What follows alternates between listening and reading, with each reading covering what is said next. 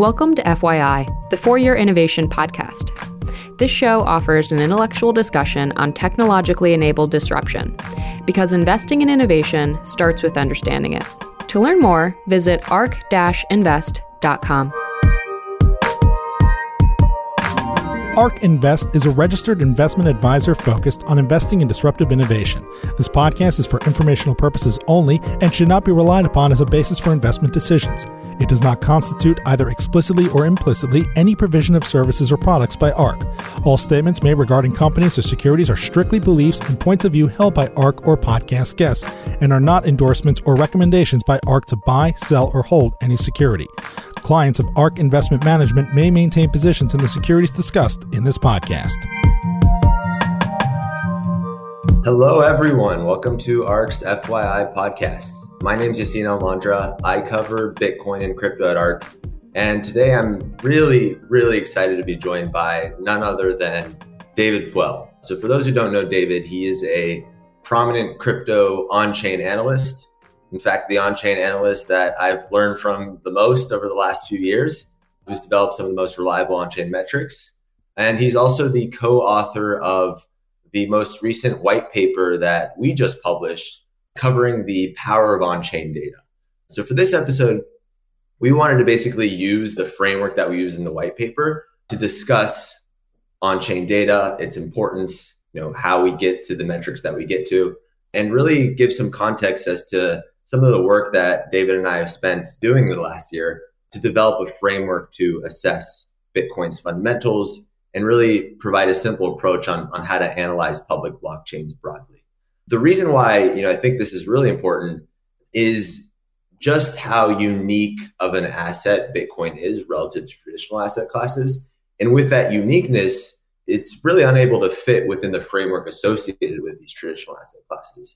And in many ways, that's prevented institutional investors and investors broadly from not only understanding it, but adopting it. And instead of considering the unique attributes that Bitcoin provides, a lot of investors just dismiss it because they don't necessarily have a framework to analyze its fundamentals. And then even those who are convinced and can appreciate Bitcoin's merits as this non-productive monetary asset, they're unaware that there's a wealth of data out there that permits investors to, understand Bitcoin's network activity and inner economics in really more granularity than any traditional asset. So hopefully this back and forth conversation is going to allow the audience to get an understanding that, Bitcoin and public blockchains have a ton of data out there, and by extension, they have very strong fundamentals. So welcome, David. I'm really excited to have you on. Hey, Yassine, thanks for having me. So I think the best place to start is maybe just giving your take on, what on-chain data is. Well, on-chain data is basically, in simplest terms, whatever is the field that studies whatever data comes off the blockchain, right? As many people are familiar with, the blockchain technology is based on a timestamped ledger that pretty much registers transactions through time. And that's the core of its basis value proposition. So it's an emergent field going back to perhaps 2016, where innovators like Chris Burniske and Willy Woo took that data and transformed it in such a way where you can actually get a sense of, let's say in broader terms, if Bitcoin is overvalued or undervalued. And then in more details, when years progressed, them and other analysts pretty much iterated upon that to invent a very robust data science field that is devoted to analyzing the inner economics of Bitcoin and other crypto assets. Right. That makes a ton of sense. And I think one of the important things to note here is the nature of this data being open source. So you mentioned sort of this publicly analyzable data that's really scraped through the blockchain, and the ability to basically use that data and parse that data and come up with kind of relevant insight. Can you talk a little bit about the nature of that data, and particularly, in the context of Bitcoin, why it's easy to extract such insightful data with Bitcoin relative to other crypto assets? Yeah, so I actually think that even more than scarcity and decentralization, the most underrated value proposition of Bitcoin is transparency. And on-chain is proof of that, because not only you can cryptographically verify that the monetary policy of the asset is actually playing out as by inception, you can furthermore use the timestamp recorded in the public ledger in an open source system and take that into getting an aggregate of activity of holders, potential activity of buyers and sellers. So whenever you get a robust enough system, you can have a sense of what institutional players most likely keep skeptical from, meaning I don't know how to value the asset. So the first stage would be Bitcoin is completely driven by supply and demand as portrayed in the blockchain. And that's also verifiable. That's also in and of itself a value proposition.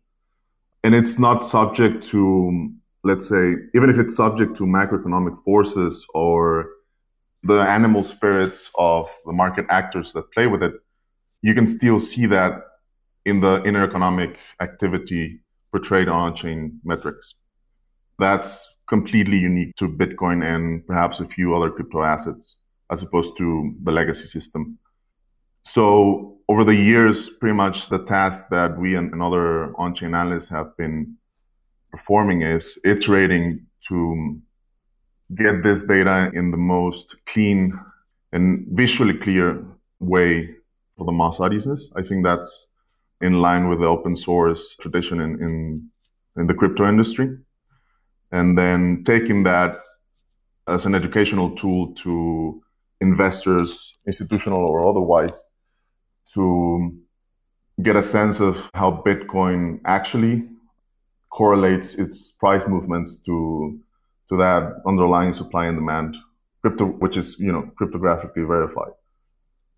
Right. So I think you bring up a really interesting point, and one that I think is underappreciated, on Bitcoin's transparency being one of its fundamental value propositions, especially as it pertains to the ability to analyze it. And, in the piece, we kind of discuss 3 of the network's characteristics that I think are fundamental to really suggesting why not all blockchains are created equal. The first is really that Bitcoin's transparency means that it has a very simple accounting system. So there's basically the unspent transaction output based accounting system, which allows for investors and I guess data analysts to track, supply, and audit monetary policy much, much more easily than an account-based system. The code itself is also very verifiable. So the implementation of Bitcoin's protocol lives in code that has been scrutinized more than any other open source software code. And then finally, the efficiency of the extraction of that data is unmatched. And that's basically a function of Bitcoin nodes and their cost efficiency relative to, other cryptocurrency network nodes. That has to do with basically Bitcoin's base layer being extremely simple and doing just a few things very, very well, rather than kind of overloading it with feature-rich characteristics. And so especially when it comes to on-chain data, the ability to extract that data usually starts with Bitcoin as that main protocol. And then every other protocol is sort of following suit from there. Yeah, I agree. Yeah. Actually, if you go back to give a precise example, realized gap, which is a very popular metric right now, on-chain metric. I think it took almost a year for Coinmetrics to get realized gap after Bitcoin, despite the fact that the concept was already out there. So just to give you a sense of how you can compare account-based system to the UTXO system, and how extracting data from the UTXO Bitcoin system may be much more faster and cost-effective for analysts and archaeologists. Yeah, and we'll definitely get into realized cap and provide a little bit of context there. Before we do, I think the best way to summarize the power of on-chain data is relative to how metrics are analyzed in sort of other fields. So in the piece, we allude to this, where in the same way that you might have a government statistical agency that publishes data about a country's population or economy, or you have a public company that publishes quarterly financial statements that disclose growth rates and earnings, Bitcoin, and by extension, public blockchains, provide this real-time global open ledger that publishes data about the network's activity and intereconomics. And so without central control, Bitcoin's blockchain specifically provides this open source data, and its integrity is really a function of its transparency. And so I think that mental model really helps people understand, okay, it's just a new asset class, which requires an entirely new framework by which to analyze that asset. And I'm quite proud of what we were able to do over the last year in trying to formulate some sort of framework. And I think the basis of that is the on-chain data pyramid that really goes into kind of the type of data that on-chain analytics can provide and which stakeholders that data is most relevant to. So for those who are listening, would highly recommend downloading the paper and following along here. And for those who are watching, I'm going to quickly share my screen and dive into some of the framework and really the basis by which we think we should be analyzing these public blockchain networks. So David, do you want to quickly explain, the nature of this three-layered pyramid and how one builds on top of the other? Right. So I'll start with the lower layer, which is, you could say the infrastructural base of the whole field, which we title network health. This mostly relates to metrics that by themselves may not give, let's say, buy or sell signal. That's not their purpose. It's more basic metrics like circulating supply, hash rate, active addresses that, especially in aggregate, give you a sense of how healthy Bitcoin looks relative to its price and to its history. These are, let's say, the fundamental data points being given by the blockchain at any given time, and the metrics that pretty much confirm day in and day out that the monetary policy is following its schedule, the network is being secured by miners, there's to some extent network activity in terms of transaction count or active addresses, et cetera, et cetera. Right. So let's go through, I think one of the more important metrics that this network health layer provides, and that goes specifically with monetary policy. And when you look at Bitcoin specifically as this monetary asset, the fact that you're able to confirm Bitcoin's monetary policy is acting in accordance with its programmed deflationary schedule of this hard cap of 21 million units is a fundamental feature that Bitcoin offers that really no other public blockchain offers to that same degree. And so when we're thinking about Bitcoin's predictability of monetary policy as one of its most important attributes, the fact that I can go at any time and see exactly how much Bitcoin is circulating in supply and track kind of the nature of where that supply is going really confirms the robustness of Bitcoin's ability to act as this monetary system. And then you have things that David, you alluded to like hash rate, right, which is like the total compute power of the network that effectively is a proxy for Bitcoin's security, and we're able to kind of track that.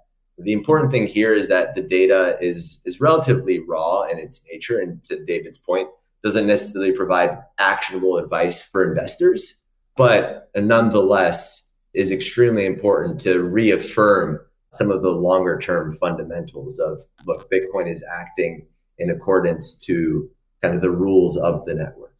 Yeah, it pretty much goes back to the very core value propositions of Bitcoin, meaning, okay, if I'm a new investor and buying Bitcoin because I'm avoiding inflation, at the very least, you want to confirm that the deflationary monetary policy of Bitcoin is playing out, right? And you can do that with historical circulating supply and the daily new issuance coming into, the expected inflation rate of Bitcoin at any given day. So for those who are listening, we have two charts that we showed. The first is Bitcoin's circulating supply chart, which you can see, mirrors the promise of Bitcoin's issuance being cut in half every 4 years and tailing out at that 21 million Bitcoin. So today, or as of the end of November, circulating supply was around 18.8 million, and of course is going to asymptotically top out at around 21 million. And like a corollary or extension to this data point, we also see, inflation rate, which today is at around 1.7%. And you can see very cleanly just how predictable Bitcoin's monetary policy is and how beautifully it's played out to date. So going on to the second layer, David. Yeah, so the second layer pretty much covers cost basis, is the central concept in what we call buyer and seller behavior as the second layer.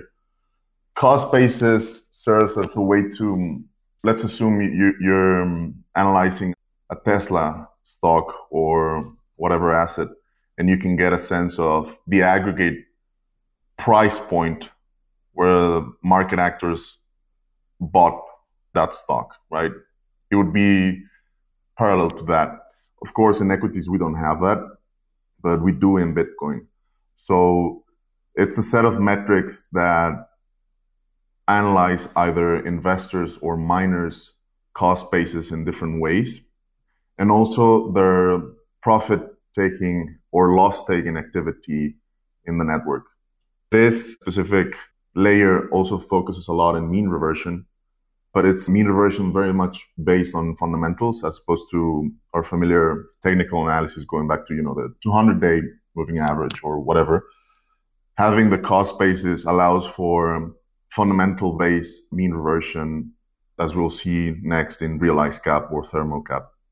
Right. I think it's important to circle back here on, why Bitcoin's ability to identify cost basis is much simpler than, other assets' ability to identify it, given its UTXO-based accounting system. So specifically, the UTXO-based accounting system allows analysts to track two data points in every address on the Bitcoin ledger. The first is the number of coins that are located in each of those addresses, so volume in this case, and then the amount of time those coins have been in each address. And David alluded to this a little bit, but if the same system were governed by the equity markets, that would mean that anyone interested could track the ownership of company shares by quantity, by holding period, and by purchase and sale prices. So when you think about a non-productive asset like Bitcoin, whose value is really driven by supply and demand, then the ability to identify who holds what for how long at any given time is exactly what you'd want to understand the underlying fundamentals. And that's effectively what this second layer provides. I think one of the most groundbreaking metrics is what is referred to as realized capitalization, and is really, in other words, the cost basis of Bitcoin. So I'm going to pull that up on the screen here. But David, if you want to explain realized capitalization to the audience, just to show how interesting of a metric this is, that'd be great. Yeah, so it was a metric invented by Nick Carter, Antoine Le Calvez, way back in 2018, I believe. It first came as a way to get a better sense of Bitcoin valuation. And what it does is, if we compare it to market cap, which is the product of circulating supply and price, what realized cap does is, instead of taking the price at current value for any given coin, it assigns the price where the coin last moved and then aggregates that into a single line or cost basis, right? So let's say if there's a coin that was last moved in 2013, it would have the price of that year, right? So given that last transaction timestamp, it's just one example of how we can get and play around with different factors in the Bitcoin timestamp and volume stamp in each address to produce this kind of metric. So what you for the audio audience, what you're seeing here is pretty much a very smooth line that obviously correlates with market cap, but market cap tends to overshoot it by orders of magnitude in top cycles, in the cycle tops. And then when it corrects into bear markets, it tends to overshoot to the underside, meaning that market cap is lower than realized cap. Market cap is lower than it's the general cost basis of Bitcoin, meaning most market actors are at a loss. That's by definition market capitulation, and usually correlates with cycle bottoms in Bitcoin historically. So as of today, for those who can't see, the total realized cap is around $450 billion. I do want to circle back to one of the points that you made about realized cap, just to give a little bit more context to those who aren't familiar with heuristics in the on-chain world. But can you explain exactly how the transfer of the asset itself is, a proxy for a buy and a sell, and by extension then determines cost basis? I think that that's a really important point that, if you could just elaborate on, would be very helpful. Right.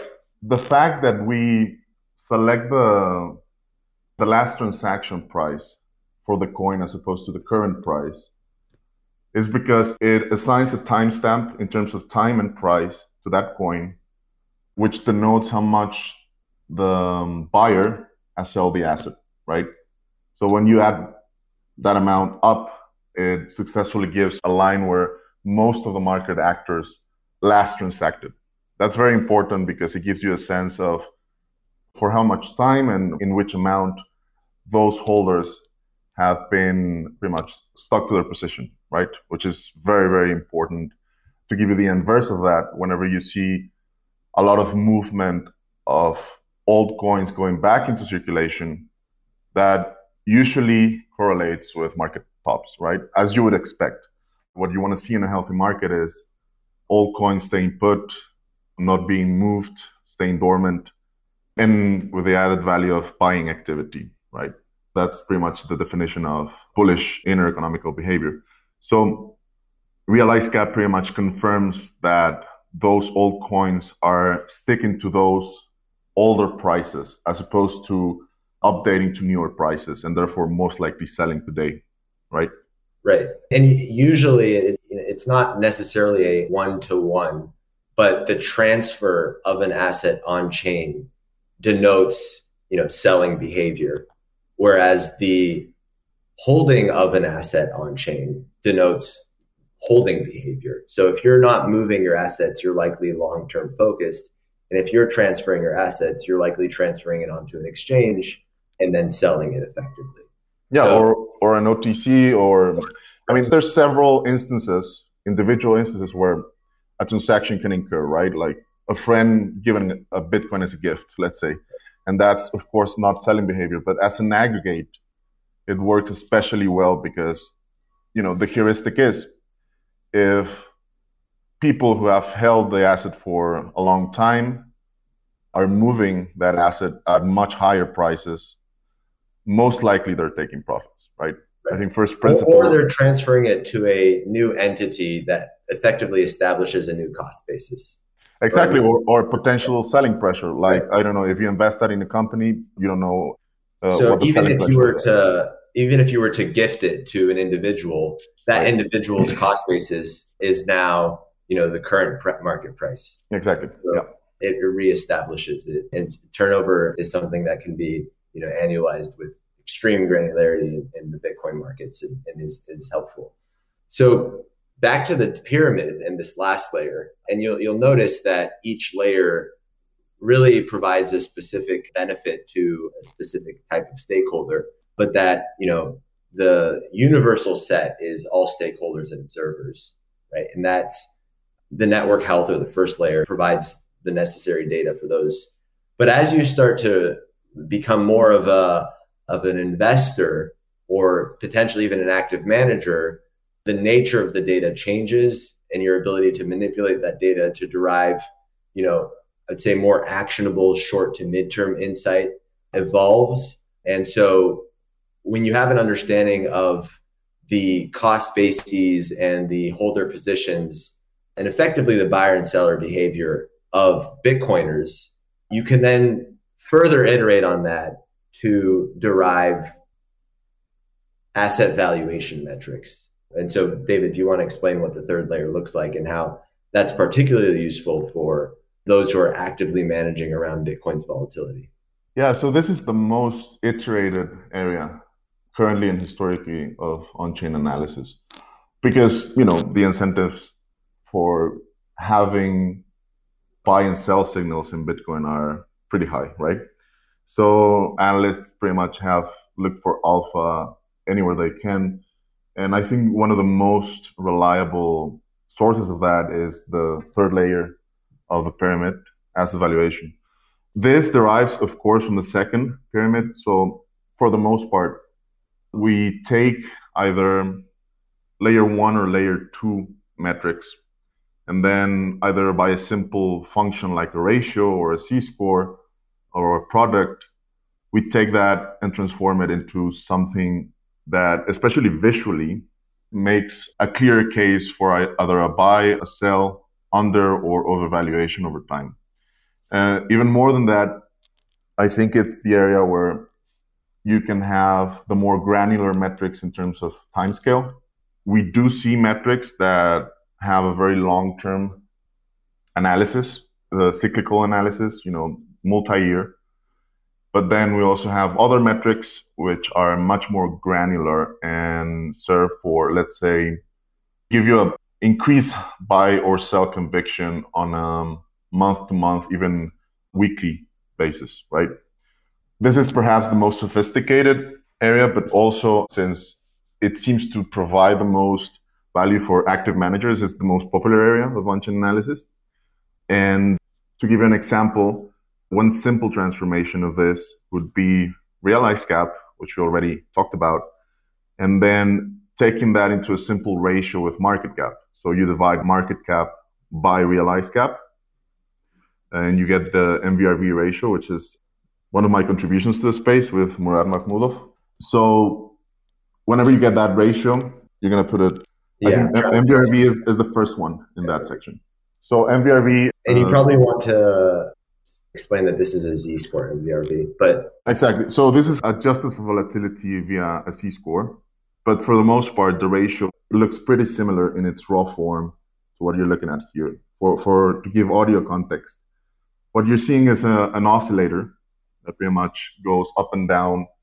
It goes, as we've mentioned, this is a mean reversion mechanism, right? Another way to visualize mean reversion. So whenever it goes up above, let's say, 6 to 12, so meaning market cap is 6 to 12 times that of realized cap, that usually denotes a cycle top historically. And then when it goes under it, meaning market cap is less than realized cap, that usually denotes a good place to accumulate the asset. And so conceptually what that means is that if the realized cap is greater than the market cap, then on average, the entire aggregate cost basis is underwater or selling at a loss. And so you can see historically that tends to mark a cycle bottom. The last one we saw that was really in the COVID meltdown in March of 2020, when for a brief moment, realized cap exceeded market cap. And that happened to be the bottom of the cycle. Right. That was a very atypical event in not only world history, Bitcoin history as well. For the most part, you see a prolonged period of market cap being under realized cap.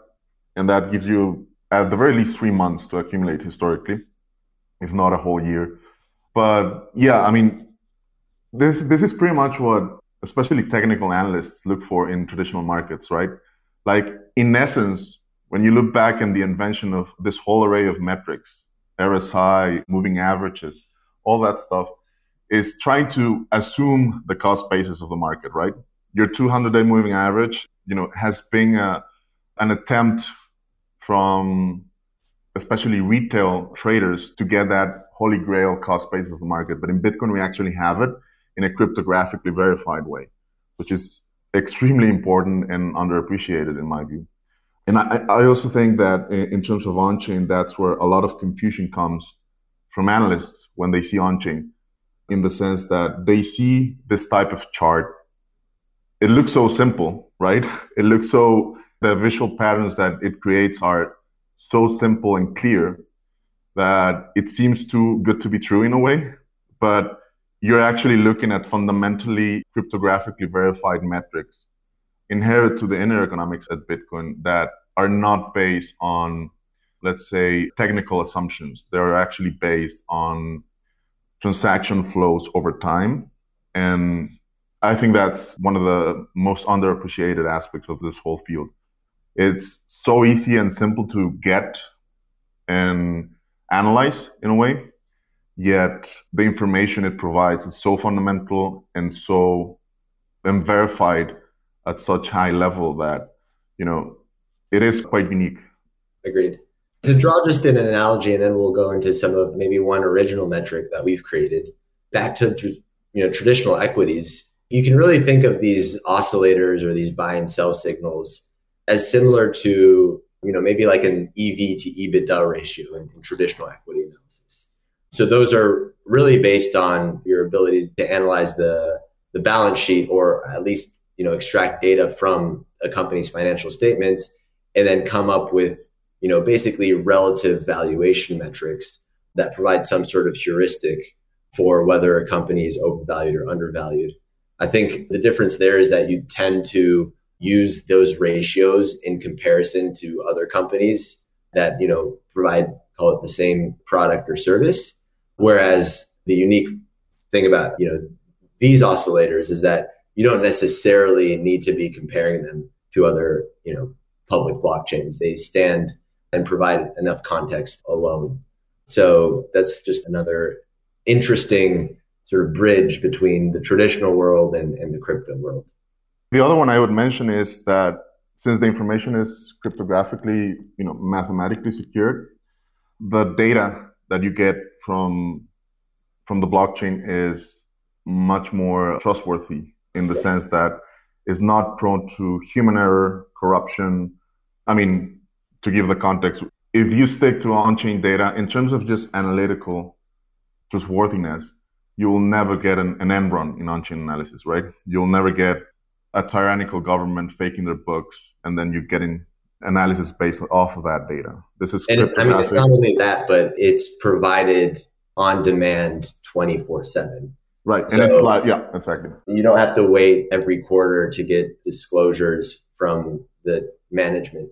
You can access it whenever you want. So that's a good point. This is as granular as the 10-minute heartbeat of Bitcoin, right? The transaction block. Exactly. So we'll wrap this up with one of the original metrics that we've developed within ARK. I think part of David's explanation of the layer 3 is that for active managers who trade around volatility, and that's something that we do at ARK, it's really, really important to kind of develop frameworks that aren't necessarily as obvious as what the general market consensus uses as data. And so part of the piece in this white paper is we want to just give a little glimpse as to the type of data that you can derive if you know where to look. So this is one of my favorite ratios, the short to long-term realized value ratio, and provides really interesting insight. So, David, do you want to provide an explanation for both the listeners and the watchers? Yeah, so this metric is an extension of another popular on-chain metric called RODL ratio. The names are, once you get familiar with the taxonomy of all this, it gets simpler. But what we're looking at here is a simple ratio of the 24-hour, was it the 24-hour or the weekly? This was the 1 day to the 6th. 24-hour HODL wave. We haven't gone through HODL waves. So HODL waves. Back up and explain HODL wave quickly. So HODL waves are, in essence, it's a way to get a sense of how much movement in terms of relative supply is being transacted over time. So usually you get about 12 HODL waves, and each represents a time scale, meaning 1 day, 1 week, 1 month, 1 year, up to 10 years right now, right? So to give the audio context for the chart you're looking at here, this is the relative supply contained in each H band, right? So in the chart here, we can see that whatever Bitcoin moved in less than 1 month, so the update of the chart, it has 10% of that supply. So 10% of outstanding Bitcoin moved in the last month, right? And then so on and so on until the 100% is filled. And that gives you a sense that, for example, if the 1 year HODL wave, meaning the relative distribution of the amount of supply of Bitcoin that has been moved in the last year increases, that usually suggests selling pressure, selling behavior, profit taking, right? And the inverse is true as well. If the 1 year HODL wave or supply moved goes down, then you get holding behavior and bullish sentiment. Yeah. So the best way you can think about this is that it's segmenting total circulating supply into holding period bands, which allows for you to get an understanding of how much supply is long-term versus short-term focused. And the metric I think that we alluded to in the white paper is that over 50% of Bitcoin supply hasn't been moved in 2 years. And so that suggests, fundamental long-term holding behavior. Of course, you have to factor in lost coins, but for the most part, this really suggests that Bitcoin holders are becoming more and more long-term focused. This chart would be one that would fit under the second layer. And so you can then use basically specific bands. In the case of the short to long-term realized value ratio, we use the 1 day and 6 month to 1 year HODL wave. And you can actually further overlay that with realized cap. So the HODL wave, that the traditional HODL wave takes the market capitalization, but you can segment realized capitalization into holding period bands. And so, David, do you just want to explain, what the ratio is and what it's suggesting? Yeah. So basically, when you weight those two HODL waves, the 1 day and the 6 months to 12 months HODL waves, you weight them by realized gap, meaning you have two separate cost bases, right? One very short term and the other one mid to long term. You get a sense of how those economical activities compare to each other, right? So in the ratio, historically, you see almost an exponential increase in the short-term activity whenever you have irrational exuberance in bull markets, meaning the later stages of the bull markets when you see, 2x, 3x increases within a week or two in price. That's, mostly in 2011, end of 2013, end of 2017 or so. And then, but the most important part of this metric is that network activity in the short term, especially relative to the long term, completely collapses in bear markets. So the 1 day realized HODL wave makes when the interactivity of a network is pretty much apathetic as soon as the bear market engages and there's no buyers coming into the market, that usually correlates and collapses the ratio into, below its 0.04 threshold, which historically has confirmed bear markets or complete apathy in current activity relative to historical activity, right? So that usually is a good confirmation that the bear market is in effect. And because we usually see that in bear markets, holder activity increases, which is healthy and is one of the factors that have sustained the Bitcoin price for so long. And, with relatively mild corrections for its upside compared to its upside.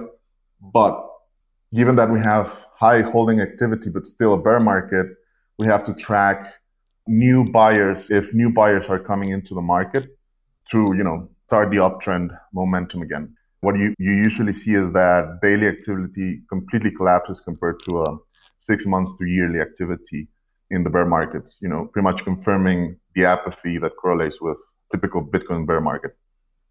Great. Well, thanks for that explanation.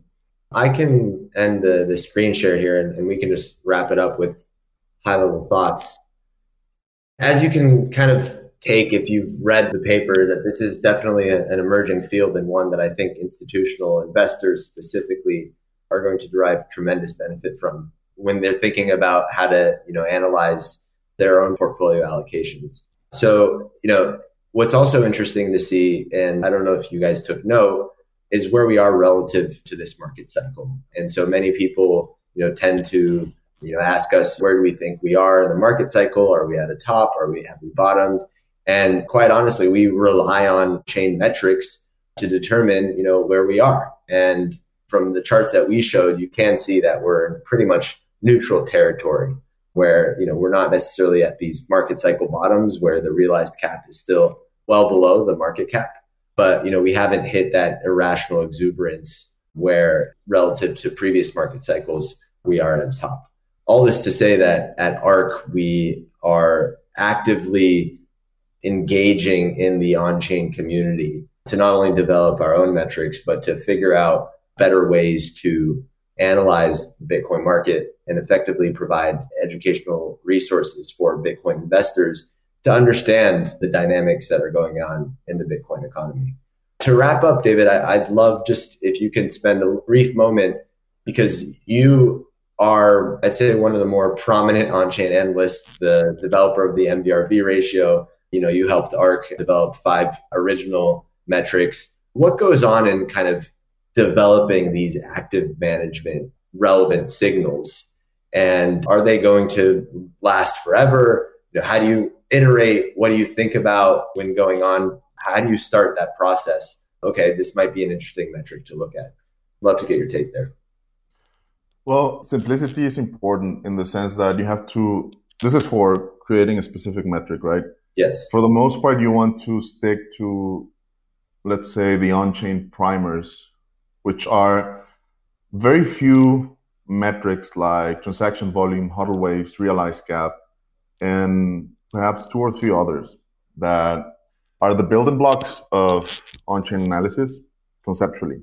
And then my recommendation would be do not overthink the functions you apply to those when you're trying to compare either 2 of them or them with price or something like that.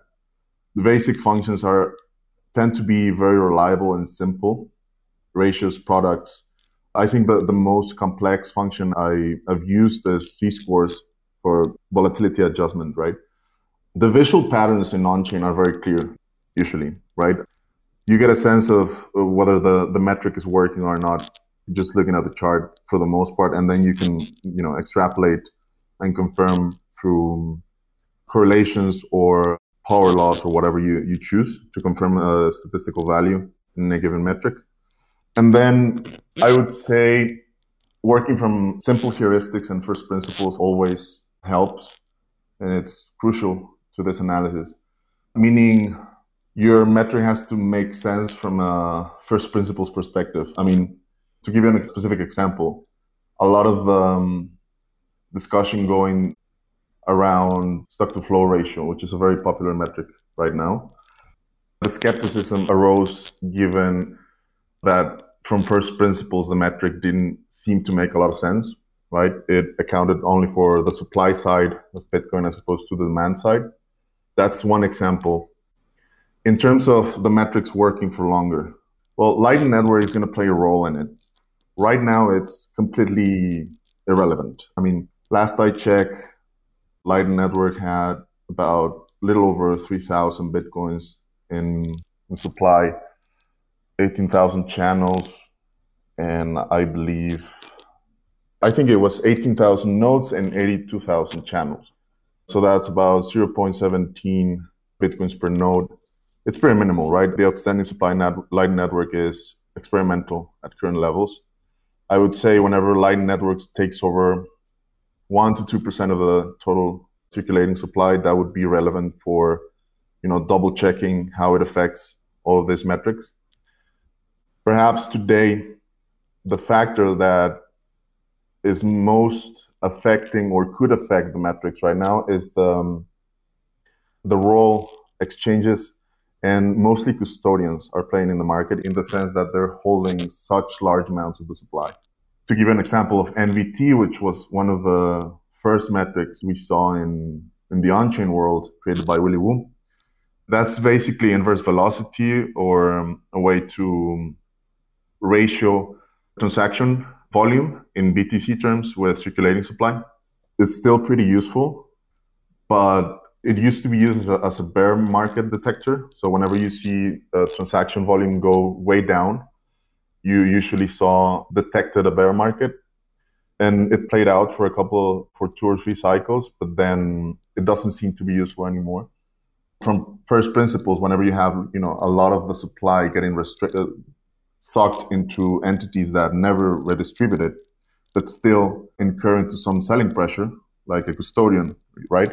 So instead of, to my knowledge, custodians today still incur in on-chain transactions between addresses and owners and redistribution of ownership in their ledgers.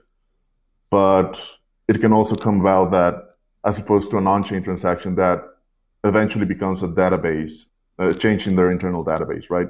Right. So there's basically just a risk of a lot of the activity moving off-chain, whether that's exchanges, Lightning Network, or even we're seeing wrapped Bitcoin on Ethereum. I think around there's between 1% and 2% there, which is really interesting to see that trend coming along.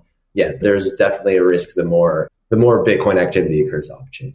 So great. Well, thank you so much for your time, David. Really enjoyed this conversation. For those both listening and watching, thank you for tuning in. Would highly recommend going on our website and checking out the paper and providing any feedback or constructive criticism.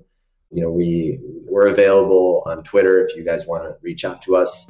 And thanks again for your time. Thanks, Yassine. Pleasure. ARK believes that the information presented is accurate and was obtained from sources that ARK believes to be reliable. However, ARK does not guarantee the accuracy or completeness of any information, and such information may be subject to change without notice from ARK. Historical results are not indications of future results. Certain of the statements contained in this podcast may be statements of future expectations and other forward-looking statements that are based on ARK's current views and assumptions and involve known and unknown risks and uncertainties that could cause actual results, performance, or events to differ materially from those expressed or implied in such statements.